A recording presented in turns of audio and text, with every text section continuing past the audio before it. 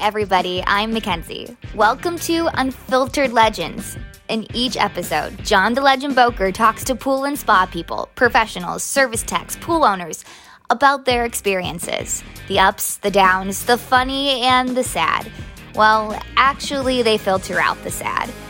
We're here to entertain, but you might learn a few things along the way. In today's episode, the boys go international and meet Alan Horwood, owner of Pool Patrol in Vancouver, British Columbia. We'll learn a lot about automatic pool covers and the company Automatic Pool Covers. We'll also answer the question, are Canadians too nice? Enjoy!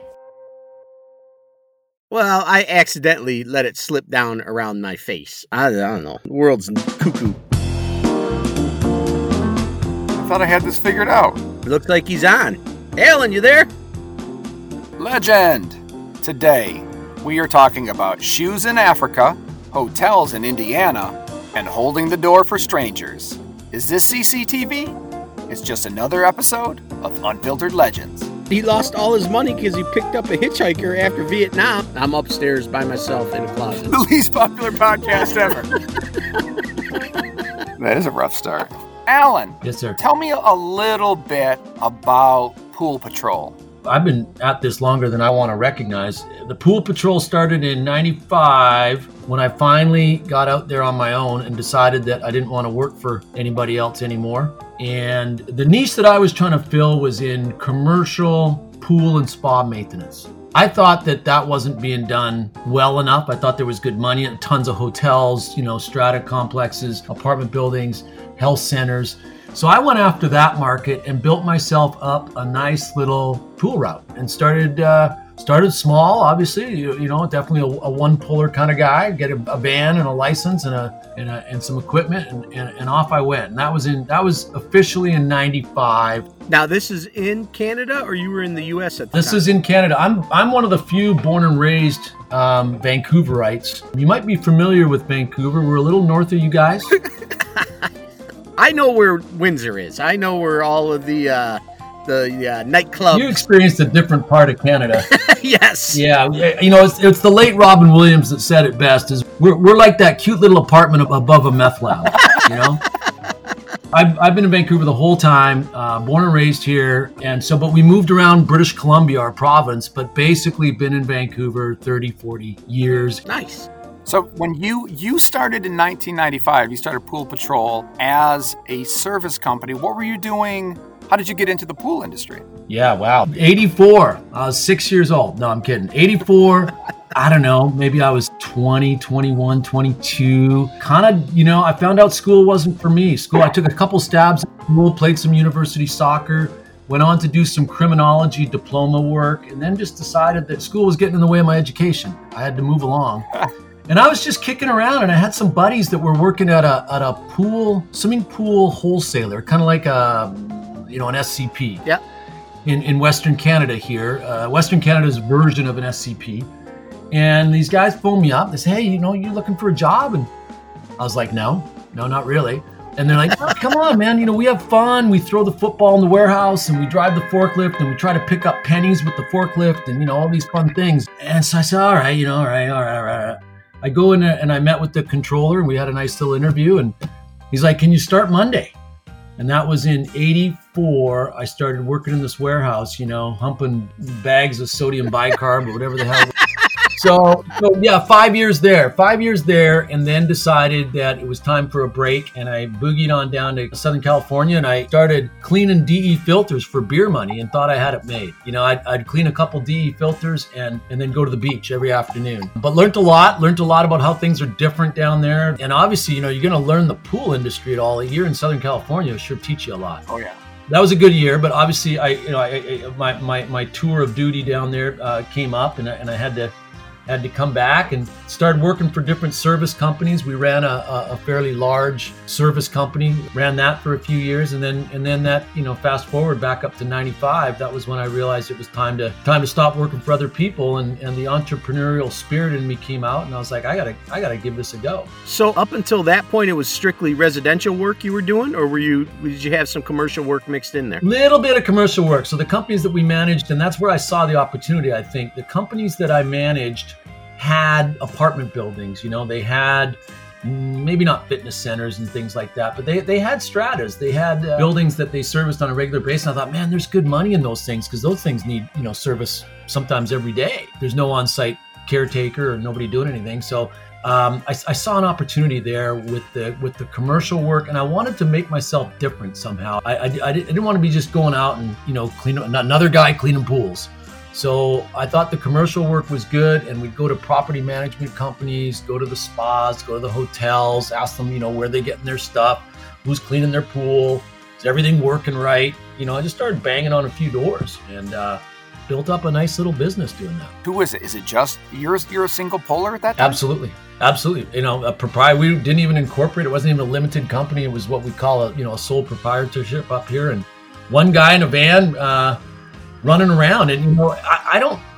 It's funny up here. I'm probably a little different than down in the States. I imagine each state is different, but we didn't even have a proper license. And it's kind of like that up here now with pool builders. If you got a pickup truck and a checkbook, you're a pool builder up here. So yeah, that's still a problem down here, and kind of our whole down here as well. We hear about that quite often, that you run into that. A guy says he's a pool business, says he's a pool builder, says he's a service company.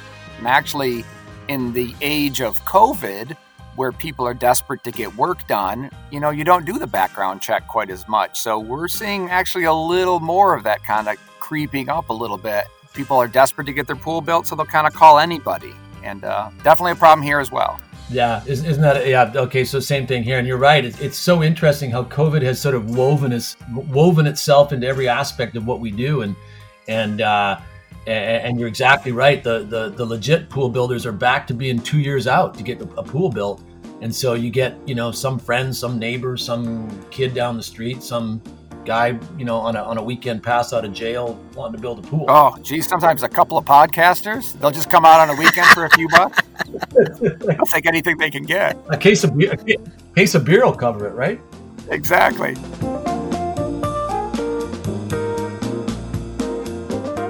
So when did you decide auto covers was yet another niche?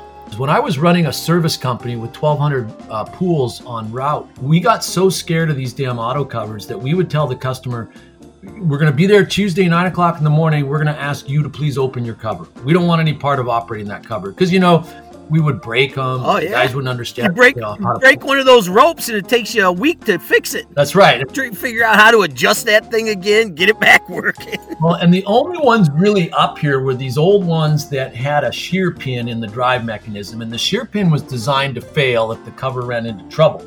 Well, we never knew what that trouble was, whether it was because the cover was old or they weren't pumping the water off. We didn't know enough about it, but you'd break that damn shear pin, and suddenly, you're the guy with 14 pools to clean, and you're jamming a screwdriver in the drive shaft. I remember I was servicing the odd residential pool, and I had a great customer, and I remember his name. I still see his trucks around town. He's a stonemason guy. He had a real nice pool. And he had one of these darn auto covers, and there just wasn't a lot of them. What year are we talking now? What year? Late 90s. Okay. And this guy had a broken auto cover, and nobody knew how to fix it. Nobody knew how to get parts. Nobody would help him or me. And he was heating that thing. I think he was doing swim lessons out of it. He was heating it up to 88 almost year round. Or he was screaming mad. And I said, well, you got to contact the manufacturer of this thing and find out why we can't get any help. That led me to the manufacturer in 98. The manufacturer and I had a conversation. They said, hey, well, listen, why don't you come down and learn about these things? We went from less than 1% of swimming pools had an auto cover to, I'm going to guess, we're at 20 or 30%. Wow. So things have changed. Yeah.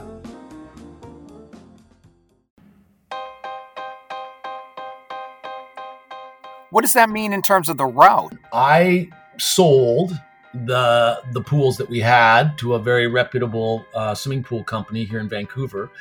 And I did it for a couple of reasons. One was I was kind of done cleaning pools. I was kind of done, as a one puller, when you've got a Monday, Wednesday, Friday commercial pool, there are no, you don't get to take holidays or, we don't have a setup here where somebody can cover your route. So it was real difficult for me to enjoy some time off. And I'd done that for 3 or 4 years, and I decided that maybe this wasn't the way I wanted to go. And when the opportunity of coverage came up, I thought, wow, this is exactly what this is. I wanted something niche. I wanted something different. This is kind of cool. And also I didn't want to compete against the same guys that were giving me business. So all these guys that are out there cleaning pools, they all knew me. And if somebody inquires about a cover, wants an auto cover, wants a cover fixed, I want to get the work. But they don't want to give me that work if I'm cleaning pools. Give us your brand, because I want to understand it. There's different stuff out there. You came to a conclusion of a specific brand that you wanted to do. What is it? So my first opportunity in the market, and I do thank them for that, was with Cover Pools, a fellow named Rick Clark that owned Cover Pools. And so I had a very, very good relationship with the folks at Cover Pools from the year 2000 until about the year 2015. And they basically said, you're our man, you go nuts. You go sell auto covers. And I'll be frank with you guys, those first years, I remember there was a fellow, a general manager at Cover Pools, not Rick Clark, but another fella, and he literally drove me home one night while I was down in Salt Lake City. He says, I appreciate all you're doing, but I wouldn't give up your day job. And I'll never forget, because I couldn't tell whether he was challenging me or was serious, but I don't know whether he knew we could do covers or not. And in our first year, guys, we sold, I'm going to say, between 8 and 10 covers. Nothing, right? Like at 8 or 10 covers, that's not good. That's not good. And then in about 2014, 2015, made a big leap of faith and formed a wonderful partnership arrangement with a company called Automatic Pool Covers out of Indiana. I'm sure you know those guys. Yep, I know who they are. Yep. Things change, guys, in the market. You guys know what it's like. And we're seeing a lot of buyouts. We're seeing, not necessarily monopolies, but there's a lot of corporate takeovers going on. And Cover Pools got taken over by Zodiac, and I think they've subsequently sold a couple more times. We all know what's happened, with Cover Star.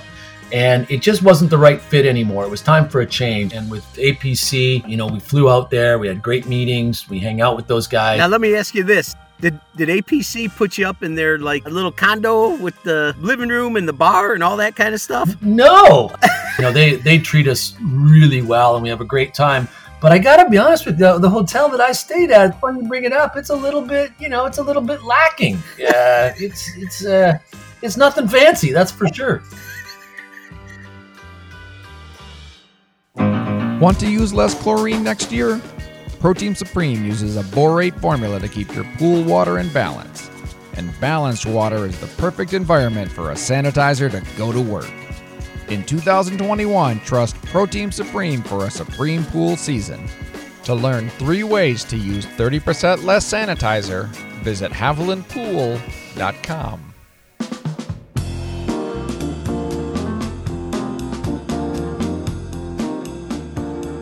I don't know. This was, God, I don't know how many years ago it was, but I had gotten a hotel room in there, and they said, "No, we got this thing," and it was weird. I don't even know how to describe it, but there was like multiple bedrooms and this big living room and a kitchen, and they had this like a log in the middle of the kitchen bar area, and you got like one little baby tap with a nail, and then you had to drive the nail into the log with a hammer.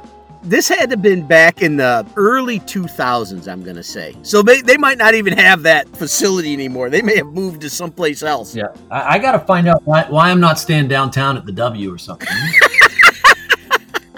A little bit lacking and not very fancy are also how most hotels in Indiana describe themselves as a positive.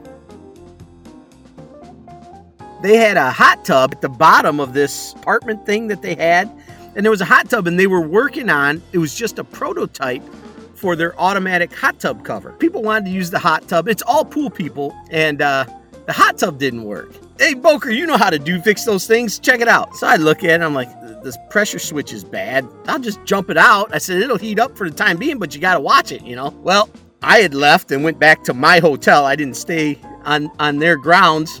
And we show up the next day. They're like, hey, we forgot to turn off the hot tub after you jumped the pressure switch. Yeah, we melted the pipe and flooded the whole bottom level. I went, oh, geez. One of my best stories about a hot tub is a fitness center down in Vancouver. Once again, it's funny, the things you do when you're a little green in the industry, right? I remember taking over this fitness facility, and they had a hot tub. And one of the things, I had taken Lowry's course on commercial pool and spa mate, learned a hell of a lot.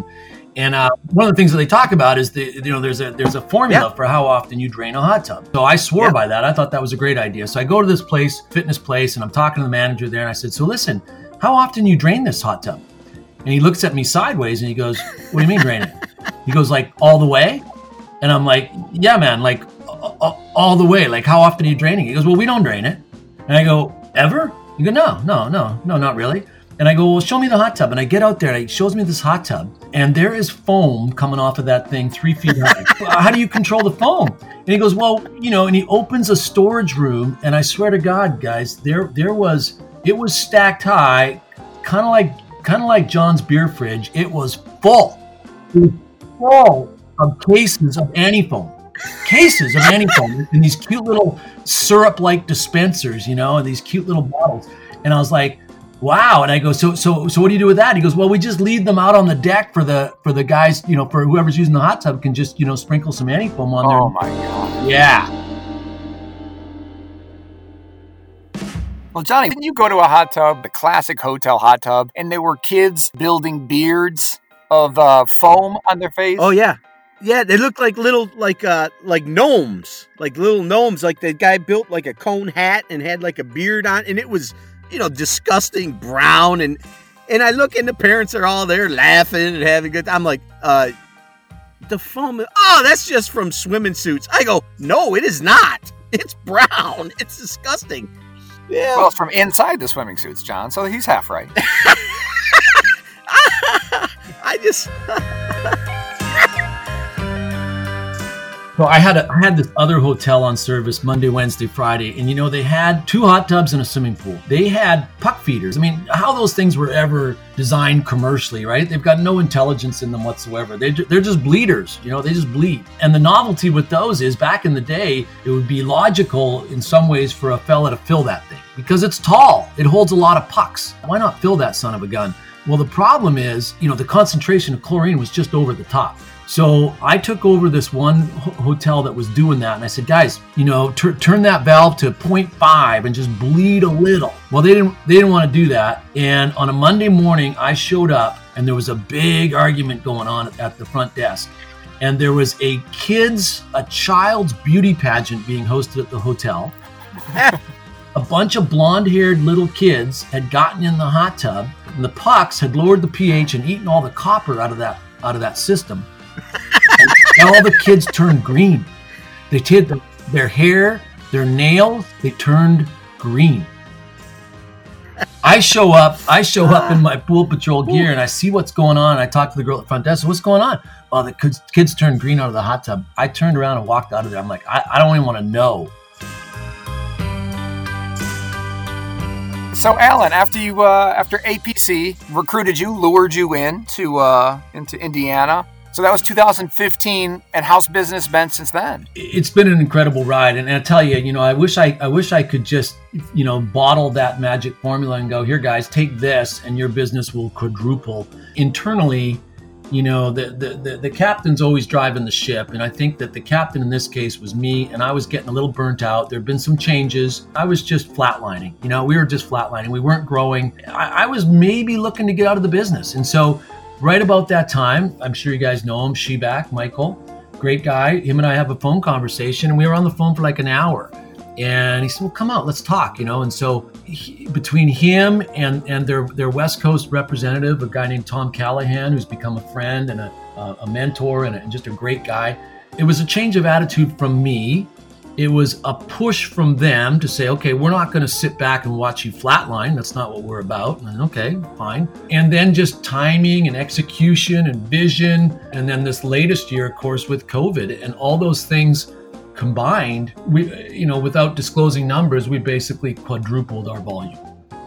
We went from 1 cover to 4 covers. That's awesome. That's awesome. And every person, and I don't, even if you're not a pool guy, if you're whatever you do, you get into a stall in life and in your career and in your passion and what you're doing, right? And you need something to revive that, shift gears a little bit. And for me, quite honestly, it was the other John. It was Bereza to say, hey, let's do a couple of podcasts and try and do this, to get involved and engage in a different way. And so I understand exactly what you're talking about. You needed somebody to get you back in gear. Yeah, it's true. And what's, leads me back to this podcast, and we're all just John and comparing notes, but we're a bunch of little islands. There's a lot of one pullers. There's a lot of guys in their truck, and they don't get to have meetings or discussions or share stories or share concerns or share advice. And the cover industry is no different. Having APC on board and a new energy,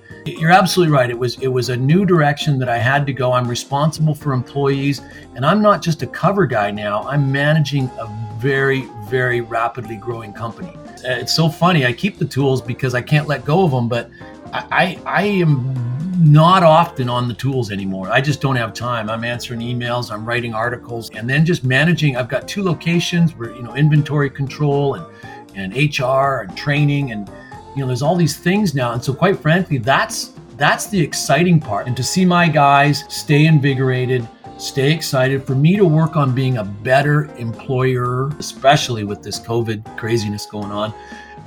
We all got to stay calm and be kind to each other and get through this thing. And so as an employer, that's been my biggest challenge, but also my biggest reward.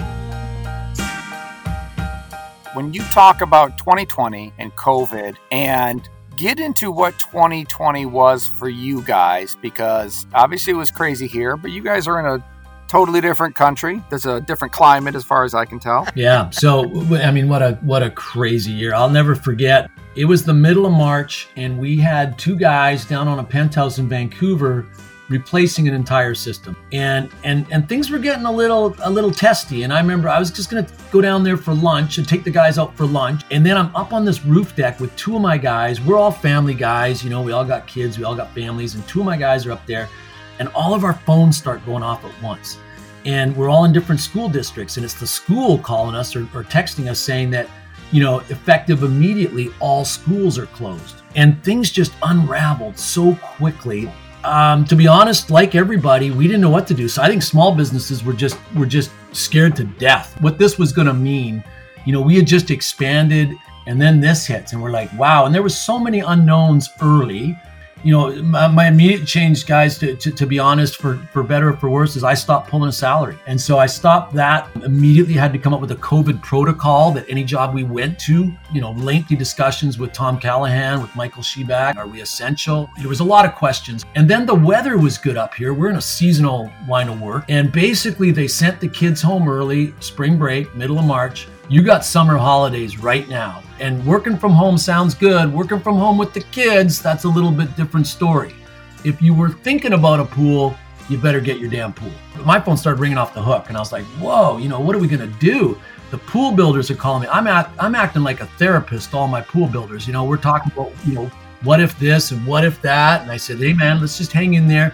We talked about reining in our receivables, and we hung in there. But those first 2 weeks were iffy, and then we exploded, probably like a lot of people. It was difficult. If you break your screwdriver and got to go to Home Depot, you're in the lineup for 45 minutes, For whatever reason, from a supply chain standpoint, up until recently, up until the fall, the covers have been great the whole year. I don't know how they're doing it, but the pool, we're seeing stuff, you couldn't get a heater in August, no gas heaters. We ran out of steel panels. I think that moving forward is our biggest challenge in the industry up here. It's cold up here, man. It's December and my guys are still working. All right, so tell me this. I'm a homeowner walking into your store. Yep. Convince me of why I would want an auto cover on my pool. Yeah, it's funny. For years, I used to say, you can't sell these things. They're super expensive. And this is not a set of, we're not encyclopedia salesmen. It doesn't work that way. The customer has to have made up his mind, during the exploration of buying a pool or talking to their pool builder. So I used to say, listen, the pool builder needs to bring that up in their presentation.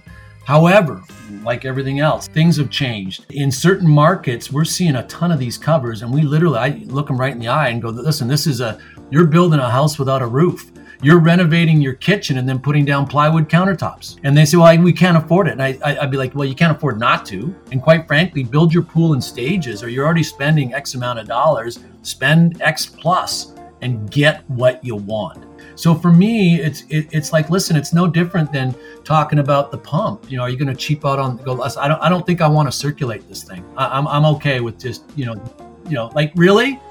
So it's hard not to get emotional about. You can probably hear it in my voice. I'm like, guys, this is crazy.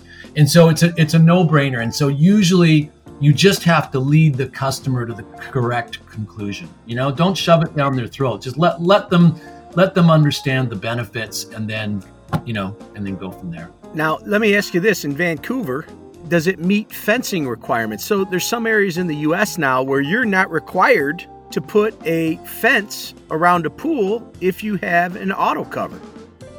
Yeah, great question, John. And that's a tough one. We used to fight it. I had an entire binder full of variances from all over the place that had allowed it. We're working on a project right now in Panama, of all places, where it's a housing project on a golf course. And because of the aesthetics of the golf course, you're not allowed to fence your yard. So the developer of the project has said, okay, the only thing we'll allow you is an auto cover. Great, right? Awesome. That's exciting. We have other areas will not allow 3-sided fencing. So they want that pool fenced 4-sided. You can't use the house as one of the sides of the fence. So you got to fence your yard, and then you got to fence your pool, and then we try to sell an auto cover. We're like, this is ridiculous. You got to put your lounge chair outside, between your two fences. So, and then these people do these fancy pocket doors, and they're not self-latching. And so we get some areas that are really picky. And I've been on a job site at the top of a mountain on 1,100 acres. And when the inspectors showed up and with the subject of fencing came up, and I walked across the cover, and the inspector looked at me and signed off on the variance immediately.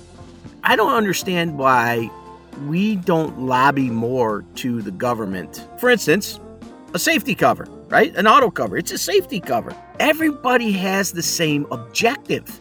We all have the same goals. We want the same things. We just need to figure out how to get here. And I'm telling you, COVID has actually helped with that. I really believe that it has brought our industry as a whole together much more.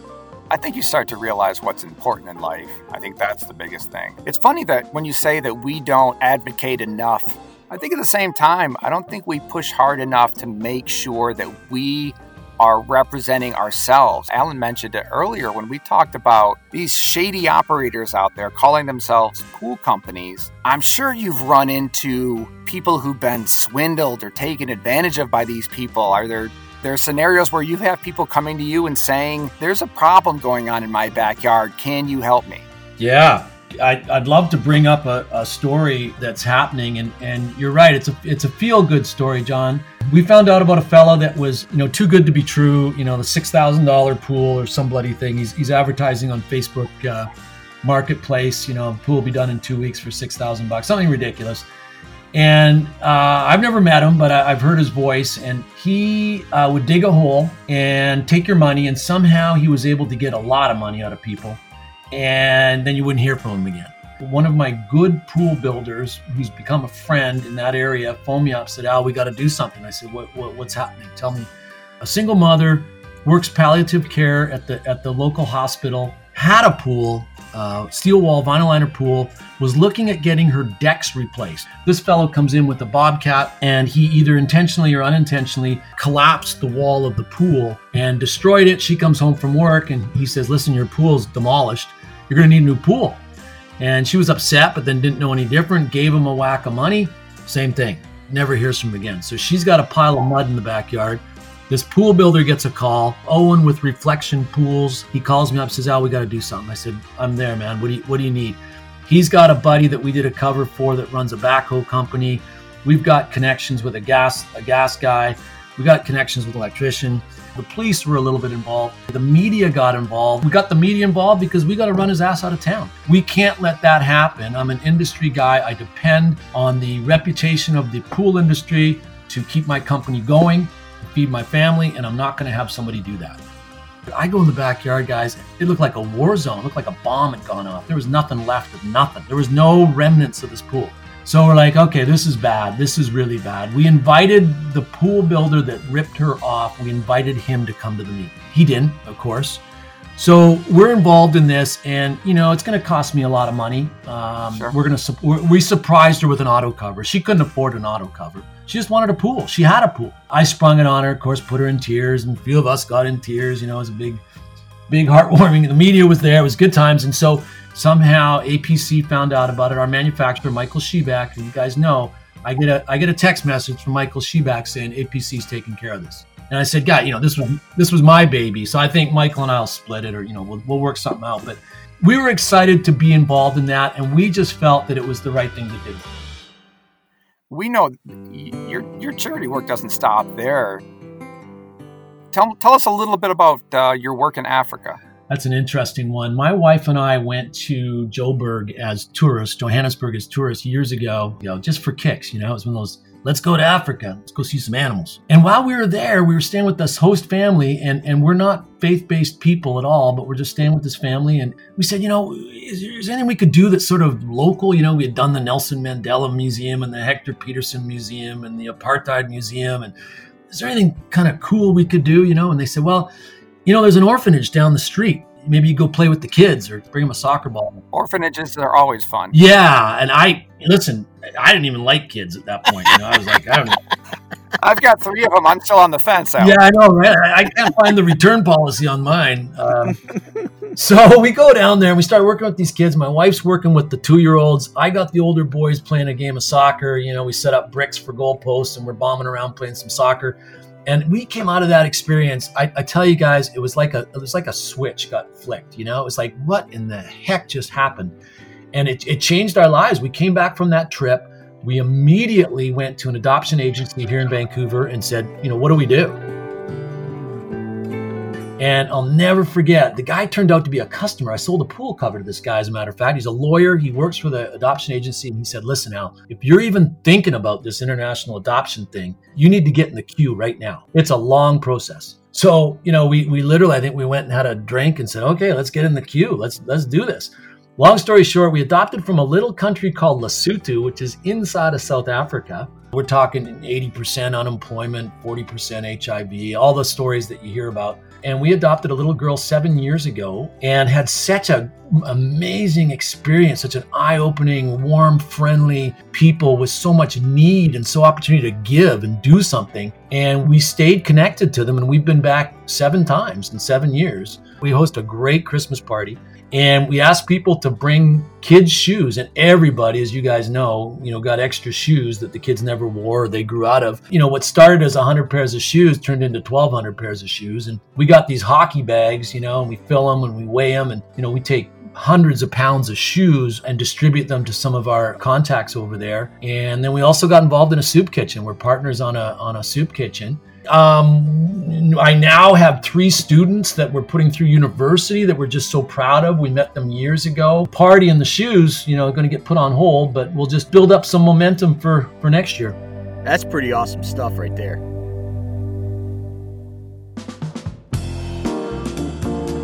You started off in the industry as a prototypical American capitalist, and you ended up Canadian. Good-hearted and out there for other people. That's really the story there. That's amazing. Well, I don't know. He plays soccer, not hockey, so I don't know that he's really Canadian. It's kind of funny, but you can't help but joke about yourself, and I try to think, what makes Canadians different? Why are we? Because we kind of look the same. We speak relatively the same language, and what makes us different, And I catch ourselves being Canadian. And it's like if 2 Canadians are one Canadian's coming out of a store and one Canadian's going in a store, and there's another guy standing wanting to get in the store. We all don't know what to do. The door opens, everybody keeps telling, you go. No, you go. You go. And I'm looking at it going, that is so, like we can't get through this door. Whereas the American would have just barged on through, it would have been no big deal. Damn straight. We were here first. Hey, Alan, thank you so much for being on the show, and we're looking forward to seeing what you do in the future. I appreciate the opportunity, guys, and I love what you're doing. I'd love to see more of this. You guys are doing a great job. I appreciate the opportunity. All right, thanks, Alan. Thanks, brother. So, Legend, what did we learn today? That not all Canadians play hockey. True. That the auto cover world is really coming into its own. Those things are they're blowing up. No, I think automation is big. Auto covers are part of that. It sounds like Canada is no different than the U.S. as far as their codes and regulations allowing that to be a defense mechanism against drowning. Yeah, I think we did learn that Canada isn't a lot different than America. It's just Colder. higher. Take off to the great white north. Take off. It's a beauty way to go. You don't remember that song? All I can hear is clinking ice, buddy.